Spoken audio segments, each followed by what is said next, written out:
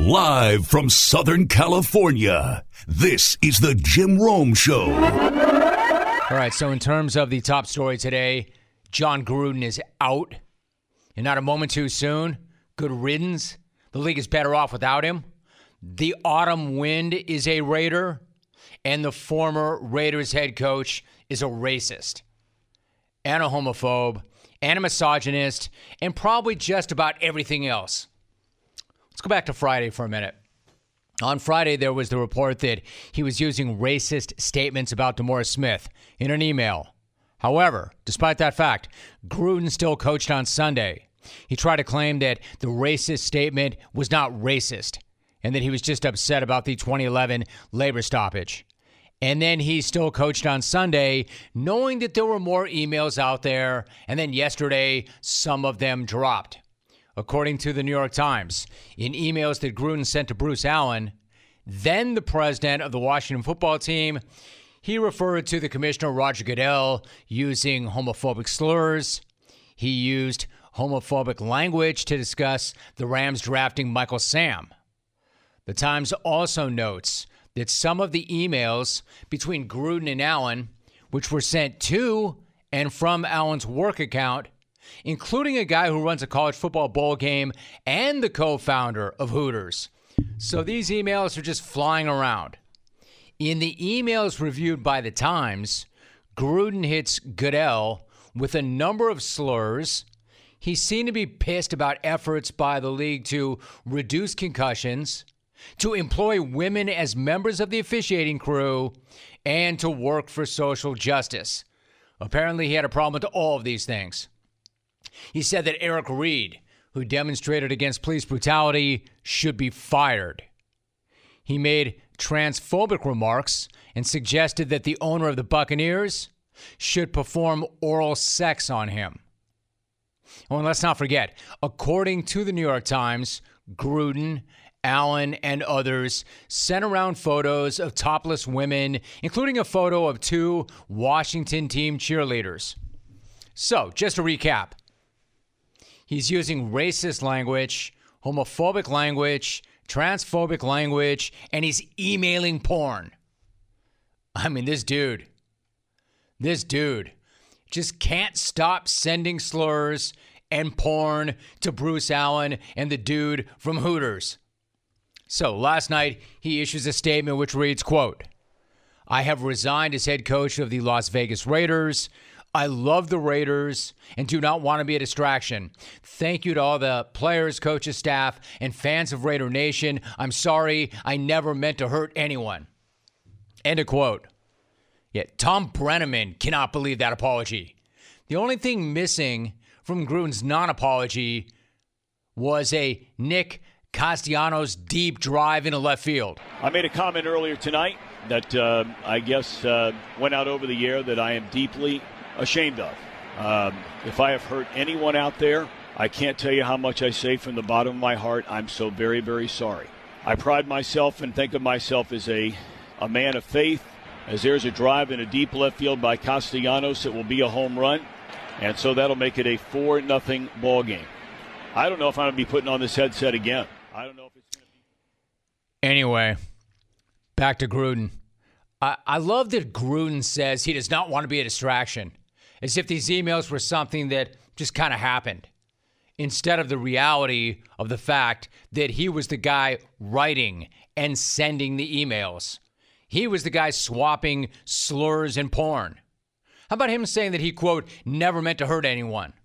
My man, based on the topics you hit on in those emails, you were more than happy to slur and hurt as many people as possible. You're firing off emails to the president of an NFL team and the co-founder of Hooters and lobbing around slurs like they're screen passes. This guy was putting that stuff in emails for years. But he's allegedly, supposedly some football genius. Like, I'm not sure what's more insane, the content of the emails or the fact that we're allegedly talking about multiple emails over 7 years. Like, he just kept on firing off slurs and porn to Bruce Allen and the co-founder of Hooters.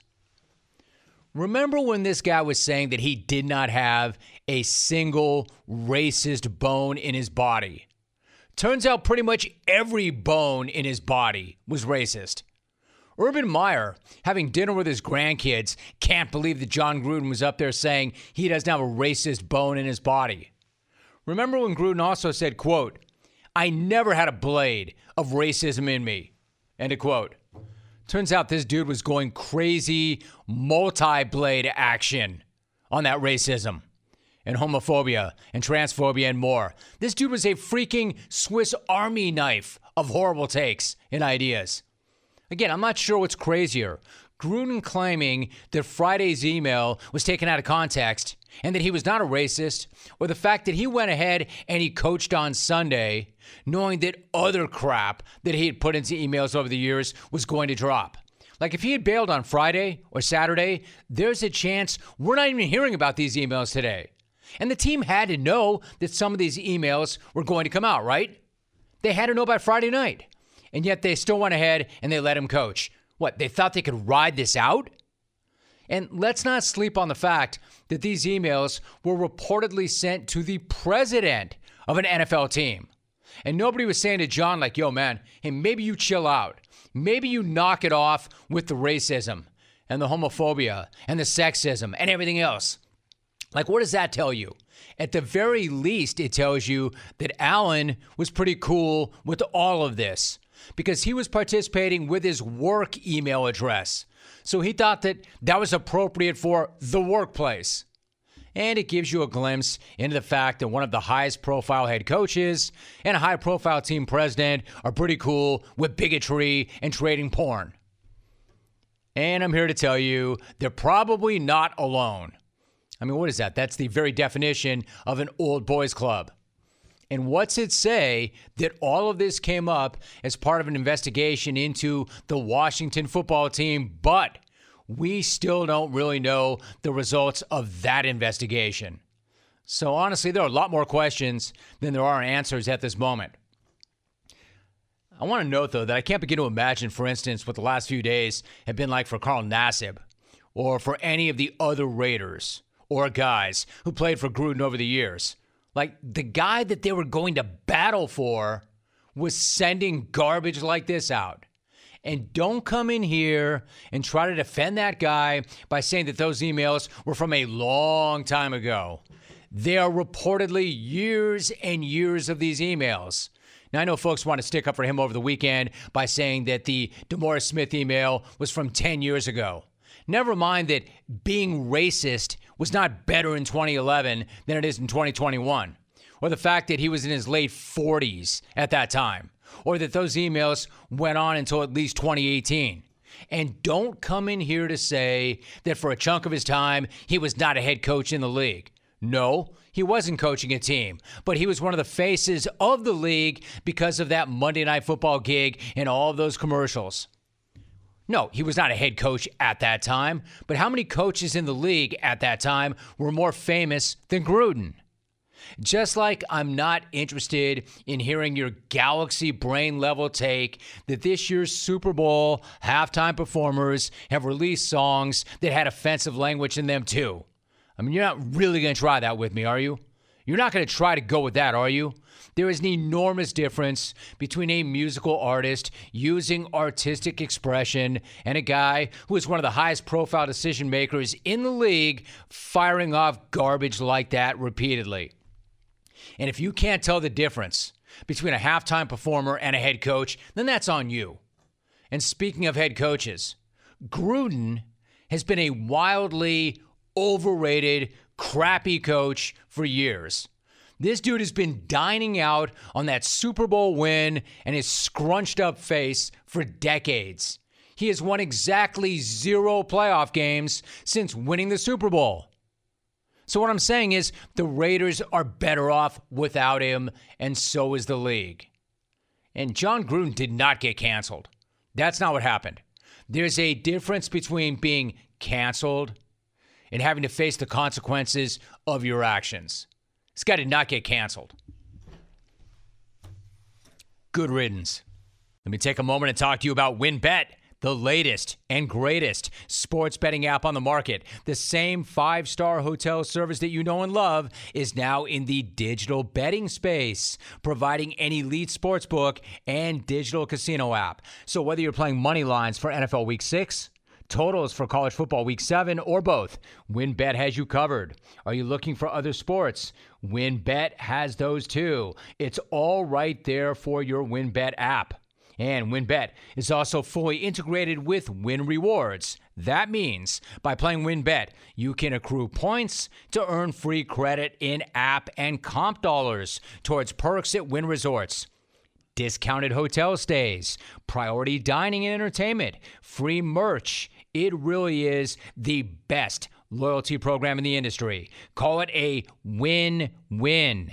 Whether playing from your phone or your computer, you've absolutely got to sign up for WynnBET ASAP. Bet with the best. Get into the game. Terms and conditions at wynnbet.com. You do have to be 21 or older and present in the state where playthrough WynnBET is available. If you or somebody you know has a gambling problem, call 1-800-522-4700. Kenny Clark is my guest. Kenny, it's good to have you on. How are you? I'm good. Thank you for having me on. It's good to have you on, Kenny. Man, what a wild game that was over the Bengals. If you could take me back, what was going through your head when Mason Crosby, generally really clutch, was missing those kicks? Oh man, I was just hoping he made one of them. Man, I was so tired and just exhausted. Just all the emotion, and it was hot out there. It was a crazy game. That's probably one of the craziest games I've ever been a part of.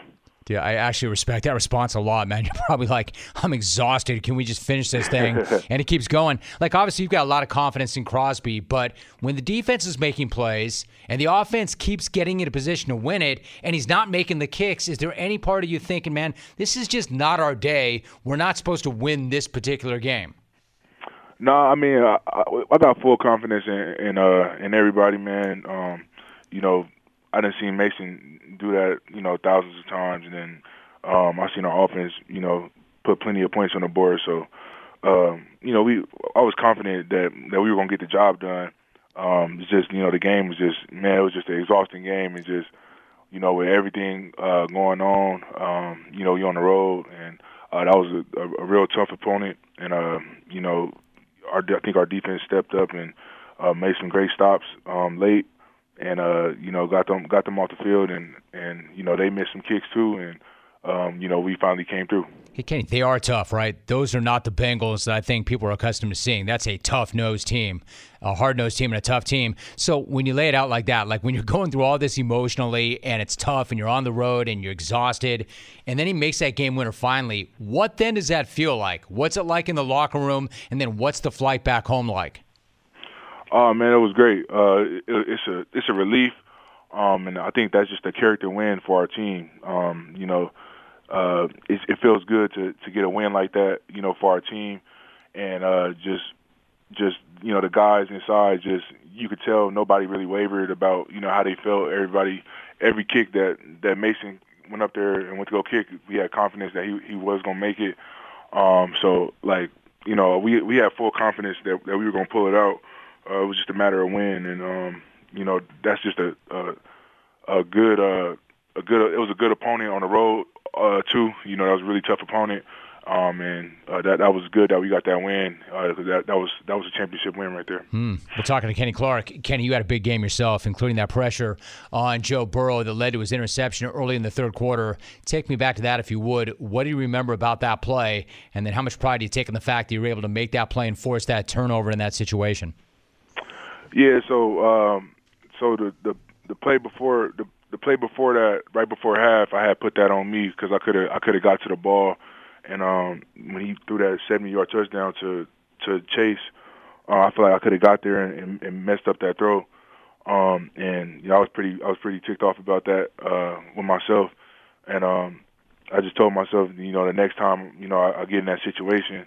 I gotta get to the ball. I gotta keep finishing plays. I was doing a good job finishing plays the whole game into that one play, and I just got an opportunity. The offensive lineman had came out and tried to reach me, and I just felt the play action, came off of it quick, and then Joe Burrow tried to scramble out, and roll out the pocket, and I just stayed after him, and I ended up effecting the throw, and Amos made a great catch. A great interception on the ball. Kenny Clark is my guest.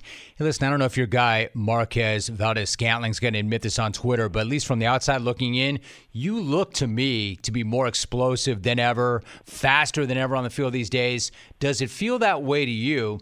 And if so, how much more dominant do you feel on the result or feel on the field as a result? Yeah, definitely. Yeah, I definitely feel more explosive this year on the field. My get off compared from last year to this year is way better, and I just think I'm just way more locked in to everything. I've been moving around a little bit more on the defense. A lot of guys have been stepping up and doing a great job, and I'm just picking my spots and just trying to do my job to the best of my ability. But I think just my get off and my initial shock on offensive linemen. And how I can knock guys back and all that kind of stuff. That's really been paying off, and stuff that I work on, and something that I've been really good at, for since I've been playing football. So, just trying to keep that going, for the rest of the season, into these next couple of games, and just handle my business, take care of my body. And, just keep that flow going. We're talking to Kenny Clark. Listen, I've talked to defensive linemen over the years, and they always say that sacks are not a great way to measure the impact that a player can have on the game. I mean, obviously, you'd love to get sacks. You always want sacks. But how much do you focus on the sacks, and how much do you focus on just disrupting the opposing offense on every single play? I think it's huge, especially for interior defensive linemen. Like you said, of course, I would love to have a sack, have 20 sacks. I would love to, but as long as I'm being disruptive and I'm affecting the play, all that stuff, all the sacks and stuff is gonna come.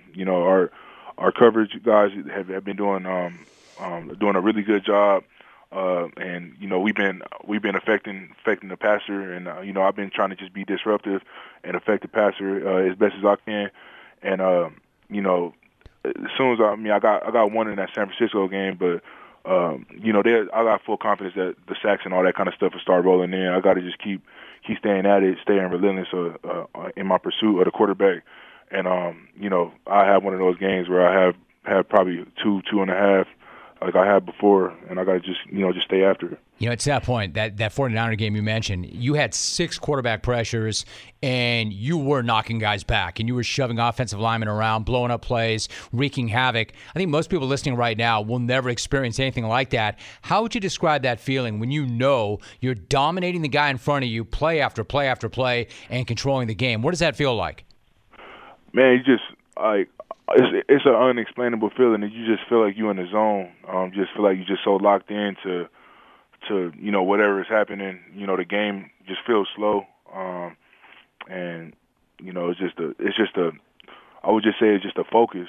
It's nothing really physical, about it. Besides, it's just my eyes and my mindset, and just how focused and how locked in I was. Specifically talking about that game, just paid off. Talking to Kenny Clark for a few more moments. Kenny, you just turned 26 last week, but coming into the year, you were already the longest tenured player on defense, if you can imagine that. As a result, you're in a really interesting spot of still being young, but also being a vet that other guys look to. What's that like? And then how do you go about helping and mentoring the younger guys? Man, I just got to continue to just be myself with that. I'm still am like a young guy technically, being only 26. So I just think, I just try to relate different, with all the younger guys coming in, and try to just stay in guys' ear, talk to as many guys as possible, and just be myself, man. Just come to work, lead by example, speak when I need to speak. And if somebody needs to be talked to, talk to them on the side and figure out, what the problem is or how we can get better. So, that's my main focus, when it's talk about leadership. But definitely, I'm still a young guy, in the locker room. And I'm still learning stuff, each and every day. So, that's a bonus too. Hey, listen, I'm not there. I'm not even close to being there. But the one guy you might want to pull aside is your guy MVS. I had him on the show back in August. We talked about the fact that you and he have had some great exchanges on Twitter. How about that time when you tweeted that he was trying to gain some weight, and he responded with, quote, "Give me some of yours. I'm sure you've got plenty to spare, especially in the rolls on your neck." End of quote. I mean, dude, what was your reaction when he hit you with that? Yeah, man, this is every day with me and Quez. Every day. This is every day, man. Every damn day, all day. Yeah, we our lockers are literally right next to each other. So all day in the locker room, you know, me and him cracking jokes on each other, and you know, the whole locker room just sitting there, just listening to us the whole day. So yeah, we bicker back and forth at each other, but you know, I don't really do like all the social media stuff too often. So, you know, he be getting me on the social media sometime. I get that. So one more thought. Like, we were talking about speed and explosiveness. He also didn't seem to agree with this notion that you've got this speed. Quote, "You ain't never ran that fast in your life." Like, is he jealous of your speed, or does he just not understand the quickness and explosiveness that you bring to the game? Yeah, he got to be. I just think he don't understand it, man. He's just so used to hopping out of bed and just being able to just, you know, be skinny and run around and just run fast. That's what he do. So he don't understand, you know, a big boy, you know, running and getting after the quarterback and being able to be explosive. He don't understand that part of the game. So I'm trying to catch him. You know, his locker right next to mine, so I'm trying to catch him up on there. I get that. You got to educate him on that. All right, so finally, you're getting ready for a division game against the Bears, and the expectation is you're going to face Justin Fields. How do you go about preparing for the rookie, and what is the key to limiting him? The key, man, is just getting after him, man. Just making the game. Don't make anything easy for him as far as looks. And you know, when we get a chance to rush him, you know, he can run. He does a great job with his legs, and you can tell he's gaining a lot more confidence in the offense. So just staying after him and being disruptive, you know, up front, and then in the back end, just making sure we don't give him good looks to make those easy passes for him to get a rhythm going.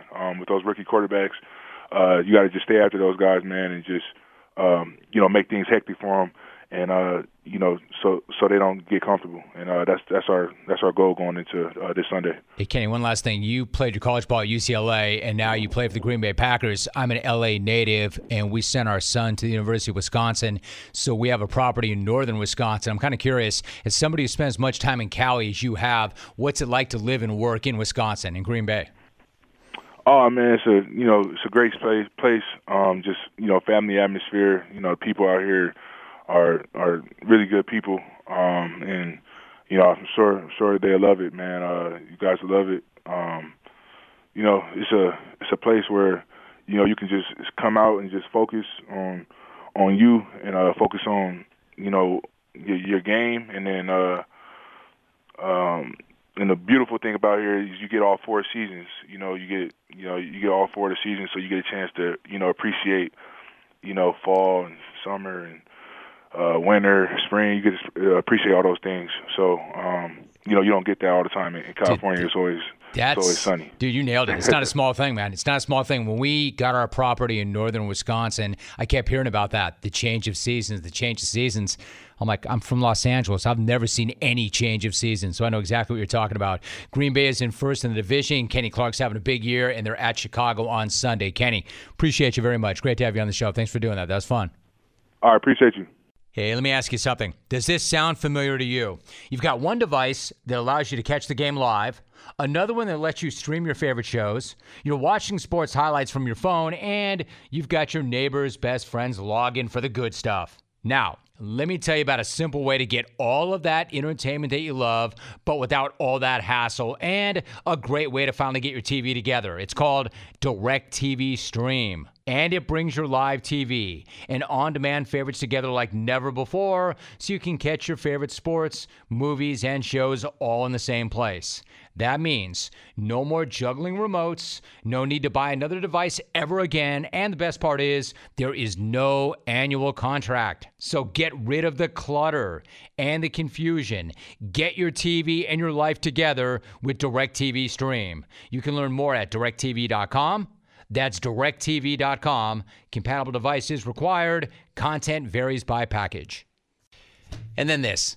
So if there's one person, and you wouldn't think anybody would be, but if there's one person who is thrilled about the Jon Gruden news, then you know who that is, right? Urban Frank Meyer III. Because if it wasn't for Jon Gruden slurring it up in the emails, the world's attention would be focused on the latest moronic ramblings of Urban Meyer. But if you think that Herb is going to skate, think again. He made it to hour 3. I'll give him that. But, and I want to be very clear about this, I would really rather not talk about Herb today. I would really rather not talk about Herb on any day. But especially not on a day when there's so many other things going on, except this guy just insists on it. He refuses to not be a topic. He demands to be a topic every day. Because yesterday, he had this to say. I like our identity right now. If you say, what's the identity of the Jacksonville Jaguar offense? It's a physical offense that runs the ball and balance. Interesting take, Herb. Because if somebody were to ask me, and granted, going by Seth Wickersham's scale, which I thought was kind of funny, and I don't disagree, he said if you want to rank the knowledge of people when it comes to football, on the very lowest rung are fans, and then on the next lowest rung are talk show hosts, which I thought was pretty funny. That said, I'll own that. If somebody were to ask me, Herb, what the identity of the Jacksonville Jaguar offense is, I would say that identity is that of an 0-5 football team. I would say it's the only team in the NFL that has not scored more than 21 points. And that they've only gotten to 21 twice this season. Like the Jets have the worst scoring offense in the league, and even they have scored more than 21 points this season, but your offense has not. That, to me, is your identity. I would say that is your identity. The identity that you're not very good. And that we're entering the 6th week now, and you still have not found the time to teach your quarterback how to sneak it 4 feet. That also is a part of your identity. Except he wasn't done. Because you know Herb, he's never done. He has to just keep on talking and just keep on spitting absolute nonsense. Then he started to talk about his goals for the offense. So what do you think those goals might be? To win a game? To score 22 points? To figure out how to do a quarterback sneak? Wrong, and wrong. Here is his goal. You know, our goal is always 250, 250. I want to say we were 250, 200. You know, that's what we want to be. Our tailbacks are running hard, both of them. Our offense line's coming off the ball, physical. Trevor, in his last 3 games, has been, he's on a steady progress. So I like the progress of the offense. Did you hear what this guy just said? Did you hear what he just said? His goal is to have 250 rushing yards and 250 passing yards. 250, 250. That's right. He wants his team to be going for 250 on the ground and 250 in the air on a weekly basis. 250, 250. Hey, Einstein. Easy. How about you scheme your way to a win first and then start worrying about rushing for 250 and passing for 250 every game? And yes, I'm well aware that that was the goal in college. Except in college, he was coaching Ohio State against Akron. When you're the Buckeyes and you're facing Toledo, you can think about averaging 250 on the ground and in the air. But in the NFL, that might be the dumbest goal ever. The Cleveland Browns, who I was tweeting about when I said they had the best backfield in the NFL right now, they do. They have the best rushing attack in the NFL. They average less than 190 rushing yards per game. And they're the best. They have the kind of rushing attack that you dream about. And they're still more than 60 yards per game away from Herb's goals. The 73 Buffalo Bills averaged 220 yards per game. And that's still 30 yards short of what Herb wants his 0-5 Jags to be doing. And the 73 Bills had O.J. Simpson, and he went for over 2,000 yards. And I doubt that you've got 73 O.J. Simpson in your locker room, Herb. And if you do have O.J. Simpson in your locker room, look out. Hey-o. Then again, he did have Aaron Hernandez in his locker room. Herb's Jags currently average less than 130 yards per game on the ground. It's not bad. It's not bad, but it's barely half of what he's asking for. Like, you should have goals, but make sure they're realistic. Don't be standing up there in front of everybody when you're 0-5 and saying that you want to go for 250 yards on the ground and 250 yards through the air every single week. Because if you do that, if you stand up in front of everybody when you're 0-5 and you say things like that, you sound like an idiot. You sound like you're out of touch and you have no idea what you're doing or what the hell you're talking about. You sound like you're in so far over your head, you don't know what's up and you don't know what's down. And we know that's the case. You just don't want to keep reminding everybody of that. Yeah, I know. You want to get out of Dodge and get back to playing Akron and Toledo and a bunch of directional schools again and beating up on Jim Harbaugh. Get out of Dodge. But you're in the NFL now. We know that. Your players know that. The only guy who doesn't seem to know that is Urban Meyer. He's the one rolling up on Vic Fangio and saying that the NFL is hard, dog. It's like you're facing Alabama every week. A lot of good players in this league, man. Yeah, there are. It's Alabama every week. Yeah. Right. And you're Akron every week.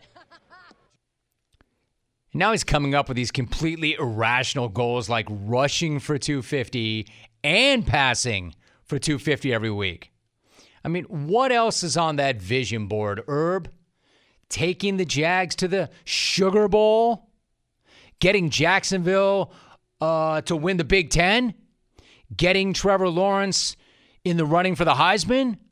Because all of those things make about as much sense as you going 250, 250. 250, 250. Why not make it the 400 club? Why not say you want to score 100 points every single week? I got a better idea. You know what you should do?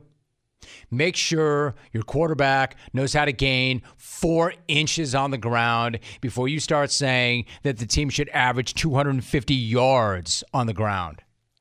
And imagine the audacity to stand up there on Sunday and say that your quarterback does not know how to do a quarterback sneak. And then to come back on Monday and say that your goal is actually 250 rushing yards and 250 passing yards per game. I mean, that really is incredible. Like the funniest bleep ever. And the other 31 head coaches around the league have to be shaking their heads and laughing their asses off every time he says something like that. Yeah, sure thing, Herb. You're 0-5, but you're going to average 250 yards per game. 250. On the ground and through the air. Yeah, you definitely are, Vince Lombardi. Get it. Can you imagine what the other 31 coaches must think of this guy? Worse yet, can you imagine being the first NFL head coach to lose to this guy? Nobody wants that on their resume. Trust me, they're going to fight like hell to make sure they're not the guy because they know that everybody else will mock them and laugh at them. And because they know that if they're the first one to lose to him, that's going to stick to them forever. They'll never live that down. They don't want that. I got to tell you about this crazy experience. The first moment that I sat in my X chair, I was like, whoa, are you kidding me about this? This is what a real office chair is supposed to feel like. Like I never actually looked forward to sitting in my office until I got my X chair. Fact. Let me ask you this. Can your current office chair give you a massage while you're working? Doubt it. My X chair can. Can your current office chair heat up or cool down? Doubt that. My X chair can. High performance, quality engineering, extreme comfort. These are all reasons I love my X chair. And sometimes even if I'm not working, man, I just sit in my X chair just so I can, get that feeling. So take my advice. Try X Chair for yourself. Risk-free for 30 days. Once you realize how much better your chair should be, you will never, ever go back. I'm telling you. Go to xchairrome.com right now. That's the letter X, chair, ROME.com. Or call 1-844 for X-Chair for $100 off your order. X-Chair has a 30-day guarantee of complete comfort, and you can finance your purchase for as little as $30 a month. XChairRome.com, XChairRome.com. Seth Wickersham is my guest. Seth, it's good to have you back. How are you?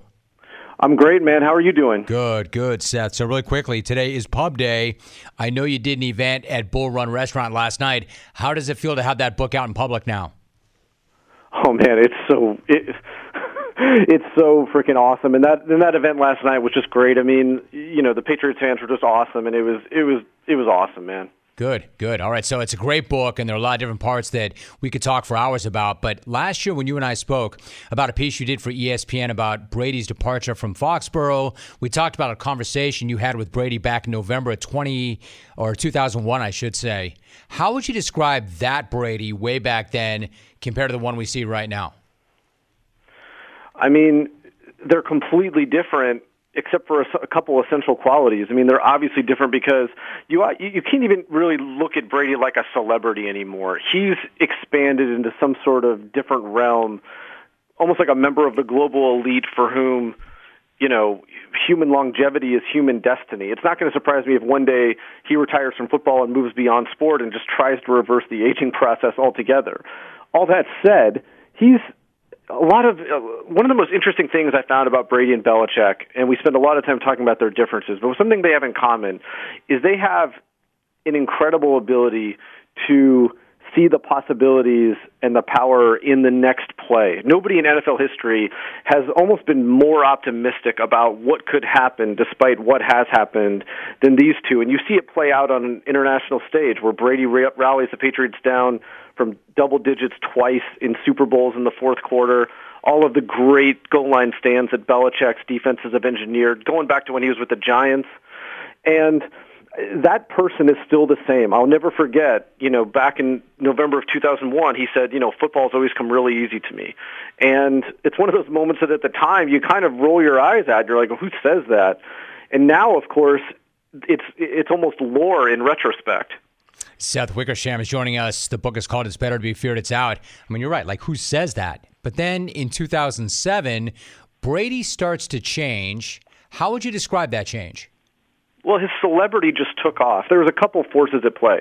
Number one, he became a father for the first time. Number two, it's when he started dating Gisele Bundchen in earnest, and he ceased to become Boston famous and became worldwide famous. And the third thing that happened was Spygate, and the Patriots and his, integrity were questioned for the first time. He was looked at as the chief beneficiary of a major cheating scandal. And so all of those things happened and played out all at the same time. And although I go deep into Spygate and I go deep into that 2007 season and really try to get into the exact things that Belichick said to try to motivate that team and keep them undefeated until the final moments of the Super Bowl. But I also have some funny moments, and one of the funny moments happened that year where Brady shows up at the Patriots facility, and he's got a Louis Vuitton bag, and one of the coaches sees something furry in it, and he was like, "What's that?" And Brady looks kind of sheepish, and he says, "That's Gisele's dog."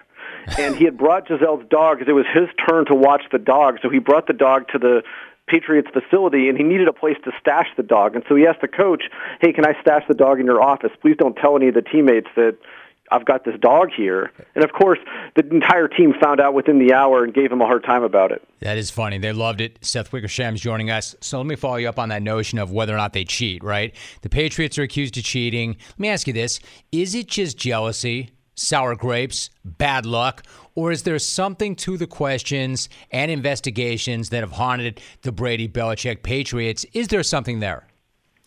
Well, of course there's something. And Spygate, there's no question about it. The question, and will always kind of remain a mystery, is, how deep it went. Obviously, the NFL in September of 2007 took the Spygate tapes that the Patriots had initially not wanted to share with the NFL, but finally did, and Jeff Pash, the league's general counsel, stomped them into pieces in a Gillette Stadium conference room and left the pieces of the tape on the floor for the Patriots to clean up afterwards. So obviously the NFL will always wonder what was on those tapes. And one of the interesting things I found when I was reporting the book is when Spygate broke, that September of 2007, and Roger Goodell, who's still a pretty green commissioner, is trying to investigate 7 years' worth of illegal filming in a matter of days. He calls all these NFL GMs and general and head coaches, and they're just piling on Belichick. It's the height of piousness. They are saying, this guy's dirty, you got to punish him, you got to throw the book at him. And he calls Mike Shanahan, who at the time was the coach of the Broncos and probably the second best coach in the NFL. And Mike Shanahan gave a great glimpse into the mindset of the very best.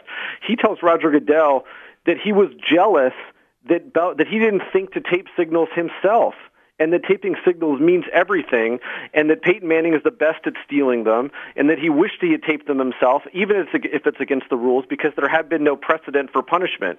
And so if you're going to do it, why not see what the punishment is after the fact if you can gain that edge? And I thought that was really interesting because he both came to Belichick's defense and explained why it was important. It's really interesting. The book is called It's Better to Be Feared. Seth Wickersham is joining us. He's the author. It's interesting because it brings us to the next point. And you make the point, Seth, in the book that when it comes to football, there are various levels of understanding the game. On the very lowest rung, you have most fans.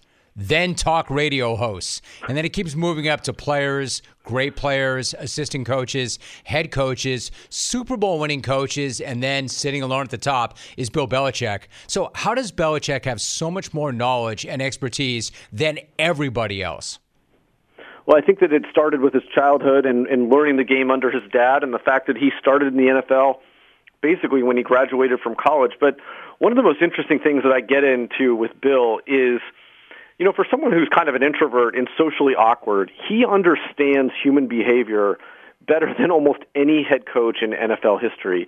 And he breaks coaches along the way. He knows that if he applies pressure and stress, that at some point the opposing coach and quarterback will revert to their most essential selves. And at that point, he feels like he's got him. Here's an example. This is a pivotal moment in the dynasty. In January of 2015, the Patriots are down by 2 touchdowns to the Baltimore Ravens. They unveil those famous Baltimore formations and Raven formations. And they did it not only knowing that it was going to be a matchup problem for the Ravens, but they did it knowing that John Harbaugh is a great coach, but also has a great temper. And that if they got an edge on Harbaugh and got that team confused, he might go into a tailspin on the sideline. And sure enough, if you watch that game, he actually got a 15-yard unsportsmanlike conduct penalty because he was so incensed with what the officials were doing and how they were allowing New England to use these matchups and not give the Ravens time to match up. And so he's always kind of been someone who understands how to crawl inside the heads of opposing coaches and quarterbacks and use that to his advantage. Nobody's ever been better at it. Right, and it's not like Harbaugh's the only guy that he's done something like that to. Even Mike Shanahan, Mike Martz. I mean, what does Belichick think about the power that comes along with something like that? He studies head coaches. He studies head coaches really, really, you know, I think more than almost anybody else. And he kind of understands their behavior better than they do. And Brady even said it once. He was like, if you ever saw one of Belichick's scouting reports, you'd think that he understands the opposing team better than they know themselves. And he would do it with Peyton Manning, too. Like, when he was having all his success against Peyton Manning at the beginning part of the dynasty, he would give away the inside run, the run up the middle to Peyton Manning, knowing that someone as smart as Peyton would get bored calling runs up the middle. And it was once he started deviating from that, they had him. And it was, you know, he knows how to do stuff like that. And I think it's one of the key essential ingredients to why he's been so good for so long. Seth Wickersham's book is out right now. Seth, as you look back on it, how much did the relationship between Brady and Belichick change during the 2017 season, especially as it relates to Jimmy Garoppolo? I think it was a big deal. I think that, look, after the Falcons Super Bowl, Brady and Belichick had won their 5th together. That was history. And Brady started to change. He wanted to be more than just an employee, more than just the Patriots quarterback. He was starting to push his TB12 business and came out with his book. He did the Tom versus Time documentary, of which the Patriots only had nominal awareness. And Belichick, of course, you know, there was power struggles within the building with Alex Guerrero and how much influence he was having, and players who felt like they were caught in the middle between him and the Patriots trainers. So Belichick curtailed Guerrero's access. And then in the middle of it all, you had Jimmy Garoppolo, who Bill turned down trade offers for and finally shipped to Kyle Shanahan at the last minute for only a second rounder. But I think the essential thing you got to remember from that time is that Brady wanted a contract to take him until he was age 45, which was not only his personal goal, but also kind of his business plan, and he never got it. The Patriots always saw him. They wanted to go year by year. He never got that deal, and that continued into August of 2019. They're trying to negotiate a contract. The Patriots still won't give him a guaranteed contract till he's age 45. At one point, Brady considers walking out of training camp in protest. He ends up signing a one-year deal that allows him to be a free agent after the season, and 48 hours later, he and Gisele Bündchen put their Boston house on the market. Seth, one last thought. After his return to Foxborough in Week 4, there were reports that Belichick and Brady spent about 20 minutes together. Based on your reporting, what is your sense as to what that conversation may have been like and what they would have talked about? I think it was I don't have any insight other than what's been said publicly, but I think it was a good conversation, and I think it's a sincere one.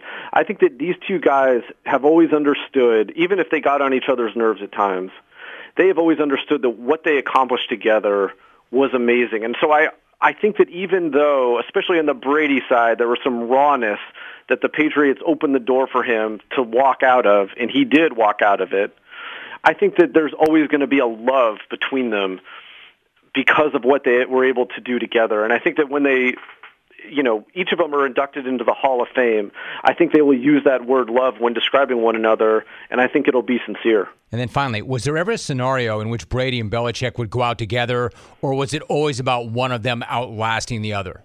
I think it was always about the last man standing. I don't think there was ever a chance that these two guys were going to go out together. It just... One of the interesting things about these two is that they just keep ignoring all of the exit ramps. All the times they could have left the game by now, this spectacularly unhealthy profession, and with their wealth and legacy and health intact, they just keep blowing by all these exits. These are two men who are running for a finish line that doesn't exist, and so I think that because of that, there was no chance that they were ever going to leave together. He is a senior writer at ESPN, the author of It's Better to Be Feared, The New England Patriots Dynasty and the Pursuit of Greatness. This is a great, great read. Seth, congratulations. Great effort. Great book. It's always good to talk to you on the show. Seth, thanks so much. Thanks, bud. I want to tell you about one of my favorite things ever, Grove Collaborative. Grove Collaborative is an online marketplace that delivers natural home, beauty, and personal care products directly to your door. The goal here is to make living a healthy lifestyle easy and accessible for you and your family. Grove is the online marketplace that delivers healthy home, beauty, and personal care products directly to you, and Grove Collaborative takes the guesswork out of going green. So browse the site for thousands of home, beauty, and personal care products, all guaranteed to be good for you, your family, your home, and the planet. Making the switch to natural products has never been easier, and for a limited time, when you go to grove.co/Rome, grove.co/Rome, you will get to choose a free gift with your first order of $30 or more. But you have to use our special code. Go to grove.co/Rome to get your exclusive offer. That's grove.co/ROME. Like, how bleeping good is the postseason? And I mean this. That's not a joke. I'm not setting anything up. I can't get enough of postseason baseball. And clones, you can stop already. Dodger Jim, hashtag Dodger Jim, did not have a tough time rolling out of the rack this AM because I had to, quote, face the music of my team losing. In fact, if you follow me on Instagram, you saw me post a pic of my clock. I rolled out at 3:30 a.m. Did it seem like I had a hard time getting my ass out of bed because, quote, my team lost? I was up at 3:30 a.m., ready to roll. First off, the Dodgers are not my team. My name is not Dodger Jim. Do I sound like I'm having a rough go around here? Trust me, I'll get to the Dodgers. After all, I'm Dodger Jim, right? But first, I want to put the proper respect on the Red Sox. Like, Red Sox fan, how the hell are you living? How the hell are you feeling right about now? Did you see your team getting to where it is right now? Because I'm going to look you right in the eye and say, I didn't see that. In fact, I'm shocked that you are where you are right now. How about that game last night? Game 4 in your crib. You're up 2-1. The place is buzzing. You jump on the Rays early on. You have a 3-0 lead through 5. It looks like a smooth drive right to the ALCS. That is, if you're not in the know. But if you are in the know, and Red Sox fan is, with that pitching staff, nothing is ever smooth. Because these cats don't just leak oil at times. More often than not, the gasket is shot, they're dropping engine parts all over the road, and bleep is gushing out of it. It's like me wrecking the pace car, something else that did not happen. But I remember when we pulled that thing over, everything was spilling out. That's the Red Sox staff. They're pitching. And that's exactly what started to take place in the fifth when they had to face the great Wander Franco. Wander Franco, their best hitter in this postseason. Cracks it in the air to center field. Hernandez going back on this one. It is gone! Franco and the Rays say not so fast. A two-run game on a two-run shot from the kid. Thought the kid was going to hit that thing off the Sitco sign. Yes, I said the 21 or 20-year-old Wander Franco is great. He is. He's amazing. 5'3", Rays within a couple of runs. And then the last person that any Boston fan wants to see at the dish in the eighth is the guy who's at the dish in the eighth. And yes, it is still the month of Arozarena for a little bit longer. And if he's not going Benny the Jet and ripping home, he's tying the game right here. Swing and a looper in the right field. That's going to get through for a base hit. Kiermaier, late break, gets to third. He's being waved home. Throw to the plate. Too late. Into second base goes Arozarena. The Rays have come all the way back and have tied this game at 5. Rays radio. Good piece of hitting right there. Chouts, you know you were nervous right then. But somehow, some way, you pull a Tyson Fury. You get your ass up off the mat. You get out of that inning. And in the ninth, you do what you do best. You stand in, you battle back, you go right for the Rays' trachea, and you end this series right now. On an 0-1 pitch, Hernandez lifts one to left center field. It is pulled in by Meadows. Here comes Santana. The Red Sox onto the championship series. Here you go. And again, I'm not going to say that I'm not more than a little bit shocked. I did not see that happening. So give the Red Sox their second consecutive walk-off and the series, and then that's how they win it. And they do it with big at-bats. I mean, that's pretty much all they did in that series was hit. The Rays, and the reason I thought the Red Sox would not win that series, the Rays in their arms. The Rays in the American League best ERA. They have a deep and talented bullpen. Deep and talented bullpens win in the postseason. Yet they allowed 26 runs over 4 games to Boston. 26 runs. So I got to tip my hat. And I have to admit, I did not think they'd win that series. So Red Sox haters, how do you like them Chouds now? You all had them melting down during the stretch run. You all had them getting knocked out by the great Garrett Cole in the wild card. You all said there would be no match for the 100 win and the team that most smart people thought was going to advance, the Rays. And by the way, when I say you all, I'm part of you all. I believed all those things, honestly. I didn't think they'd get by Cole. I didn't think they'd get there in the first place. And I certainly didn't think they'd beat the Rays. And they did all those things, so I'll own that. And I know that Alex Cora rubs a lot of people the wrong way, a lot of you. I'm not arguing against that. I'm not talking you off that point. If you don't like the guy, you don't like the guy. But right about now, this guy looks pretty damn smart. Yeah, I know. You all don't love him or the Red Sox. I should interview that musician. That is a cheesy song, man. Get it, whoever you are. Dude, that guy makes memes sound like John Lennon. Anyway, that's not true. We don't all love the Red Sox. But they deserve some bleeping credit. They do. And Rays fan, I know that you have felt heartbreak, especially this past season, but damn, that's got to hurt. That has got to hurt now. I cannot spin that. That was an absolute kick in the package. Again. Robert Alford's my guest. Listen, you've been around some really good teams in your NFL career. You won an NFC championship. You had a huge game in the Super Bowl. You know what it takes to have success in this league. Knowing all of that, knowing the talent you have on defense and on offense, What's the upside of this team? How good can this group be? Yeah, I feel like we got something special going on here, man. Everyone is willing to come out each and every day and compete against each other to make each other better. And I think when you have those type of players on the team, I feel like the sky's the limit for us. At the end of the day, all we got to do is just keep on going out there, executing, and never getting comfortable. Go out there each and every day with something to prove. And I feel like with the guys that we have in this locker room, it's no doubt that we're going to come out each and every day and make each other better and go out there and execute and dominate on Sundays. You know, Robert, I think that a lot of people know your story and your background, but not everybody. So, for instance, your journey is really inspiring. For those who don't know, you signed with the Cardinals in 2019, then you suffered a season-ending leg injury. What was it like to come to a new team and then not get to play that first season? It was tough, man.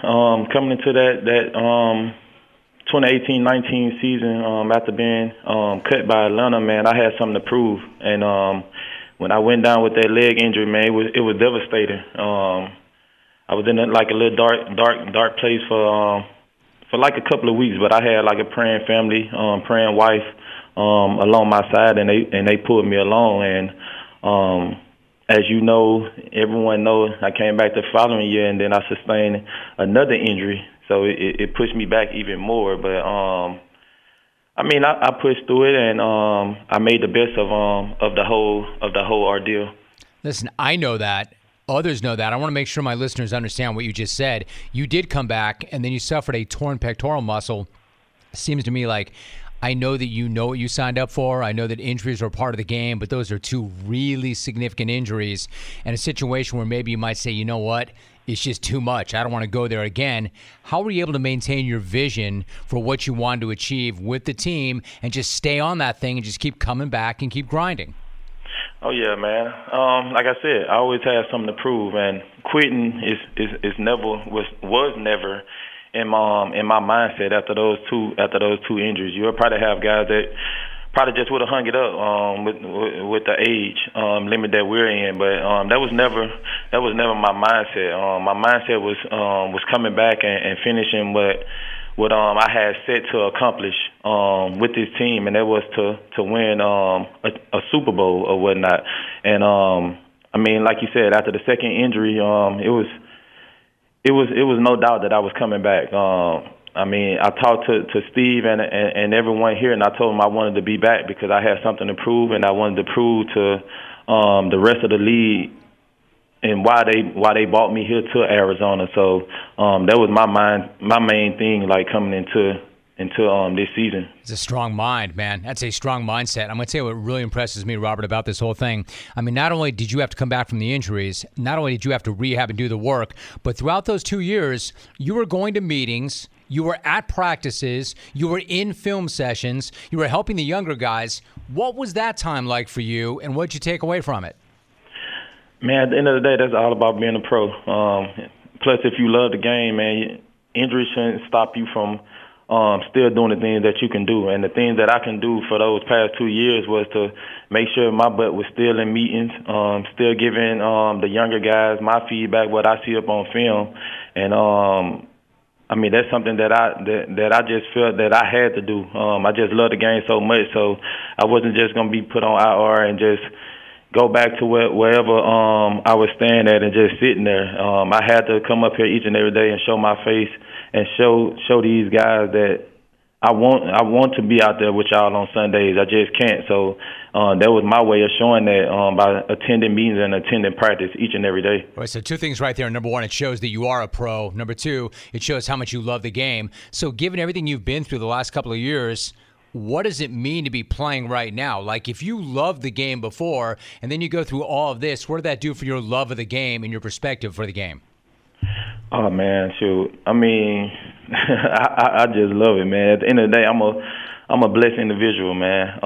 To be given an opportunity, two big injuries like that, man, it's truly a blessing, man. It just shows you that the man upstairs definitely have showed light upon me and blessed me a lot.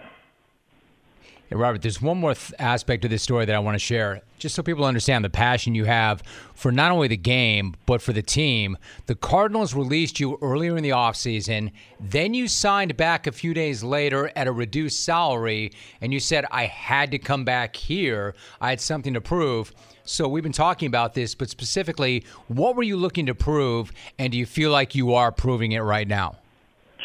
I mean, my main thing was to prove to everyone the reasoning why Arizona had bought me here. They bought me here to help bring a Super Bowl to this organization, and along with the other guys that are here. And of course, yeah, I feel like I'm proving that, and I'm still each and every day going out there grinding my butt off to prove it even more. So just stay tuned to everyone, and I mean, the work is not done yet. So really quick, before I let you go, you've beaten the Rams in L.A., you beat the 49ers at home, now you head to Cleveland. These are 3 really big games in a row. It's a tough stretch. At the same time, these are the games that every good team wants to be playing in. So, like, where are you at physically? How do you go about preparing your body and your mind for not only a game every single week, but one really big game after another?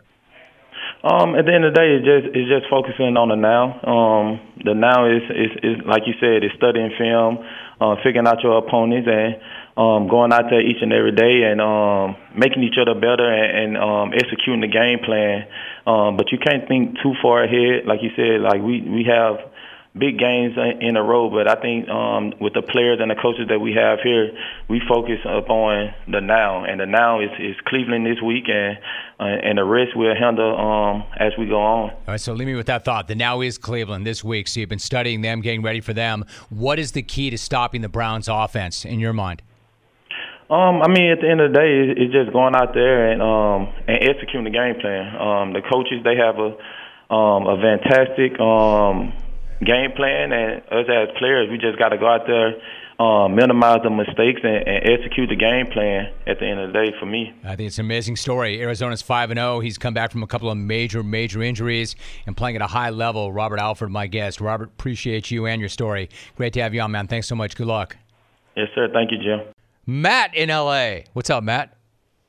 Snaglito, hey. Since the days that Tommy Lasorda, God rest his soul, had to be restrained from tackling Jeffrey Leonard flap down coming around third. Since Baroid Bonds wasn't dotted after doing a ballerina pirouette out of the box after taking Chan Ho Park yard. Your boy Matt in L.A. has been chomping at the bit like DA turning gobstopper jawbreakers into Fun Dip for a playoff series with those dwarfs from Fisherman's Wharf. And those fickle fans up in Frisco have been having wind in their jaws all season about the breaking the Dodgers stranglehold on the NL West. So congratulations, Bag Area. You won the right, and you're up 2-0 to host the world champs. But this invitation will only get you a 5-game ass whooping out of the playoffs at the hands of the boys in blue. And memo to Seesaw up in the Bay. Will the Thrill Clark and Kevin Mitchell ain't walking through that door, you puke. Thankfully for San Francisco felines on the ladder. So rest easier, because come Wednesday, when the Giants are done, you guys will all be watching the 49ers with your garlic fly breath. Bay Area tools. That's all I got for you, Jim. Dodgers in 5. Outro. Matt in L.A. Bet you didn't know I was going there. Good night,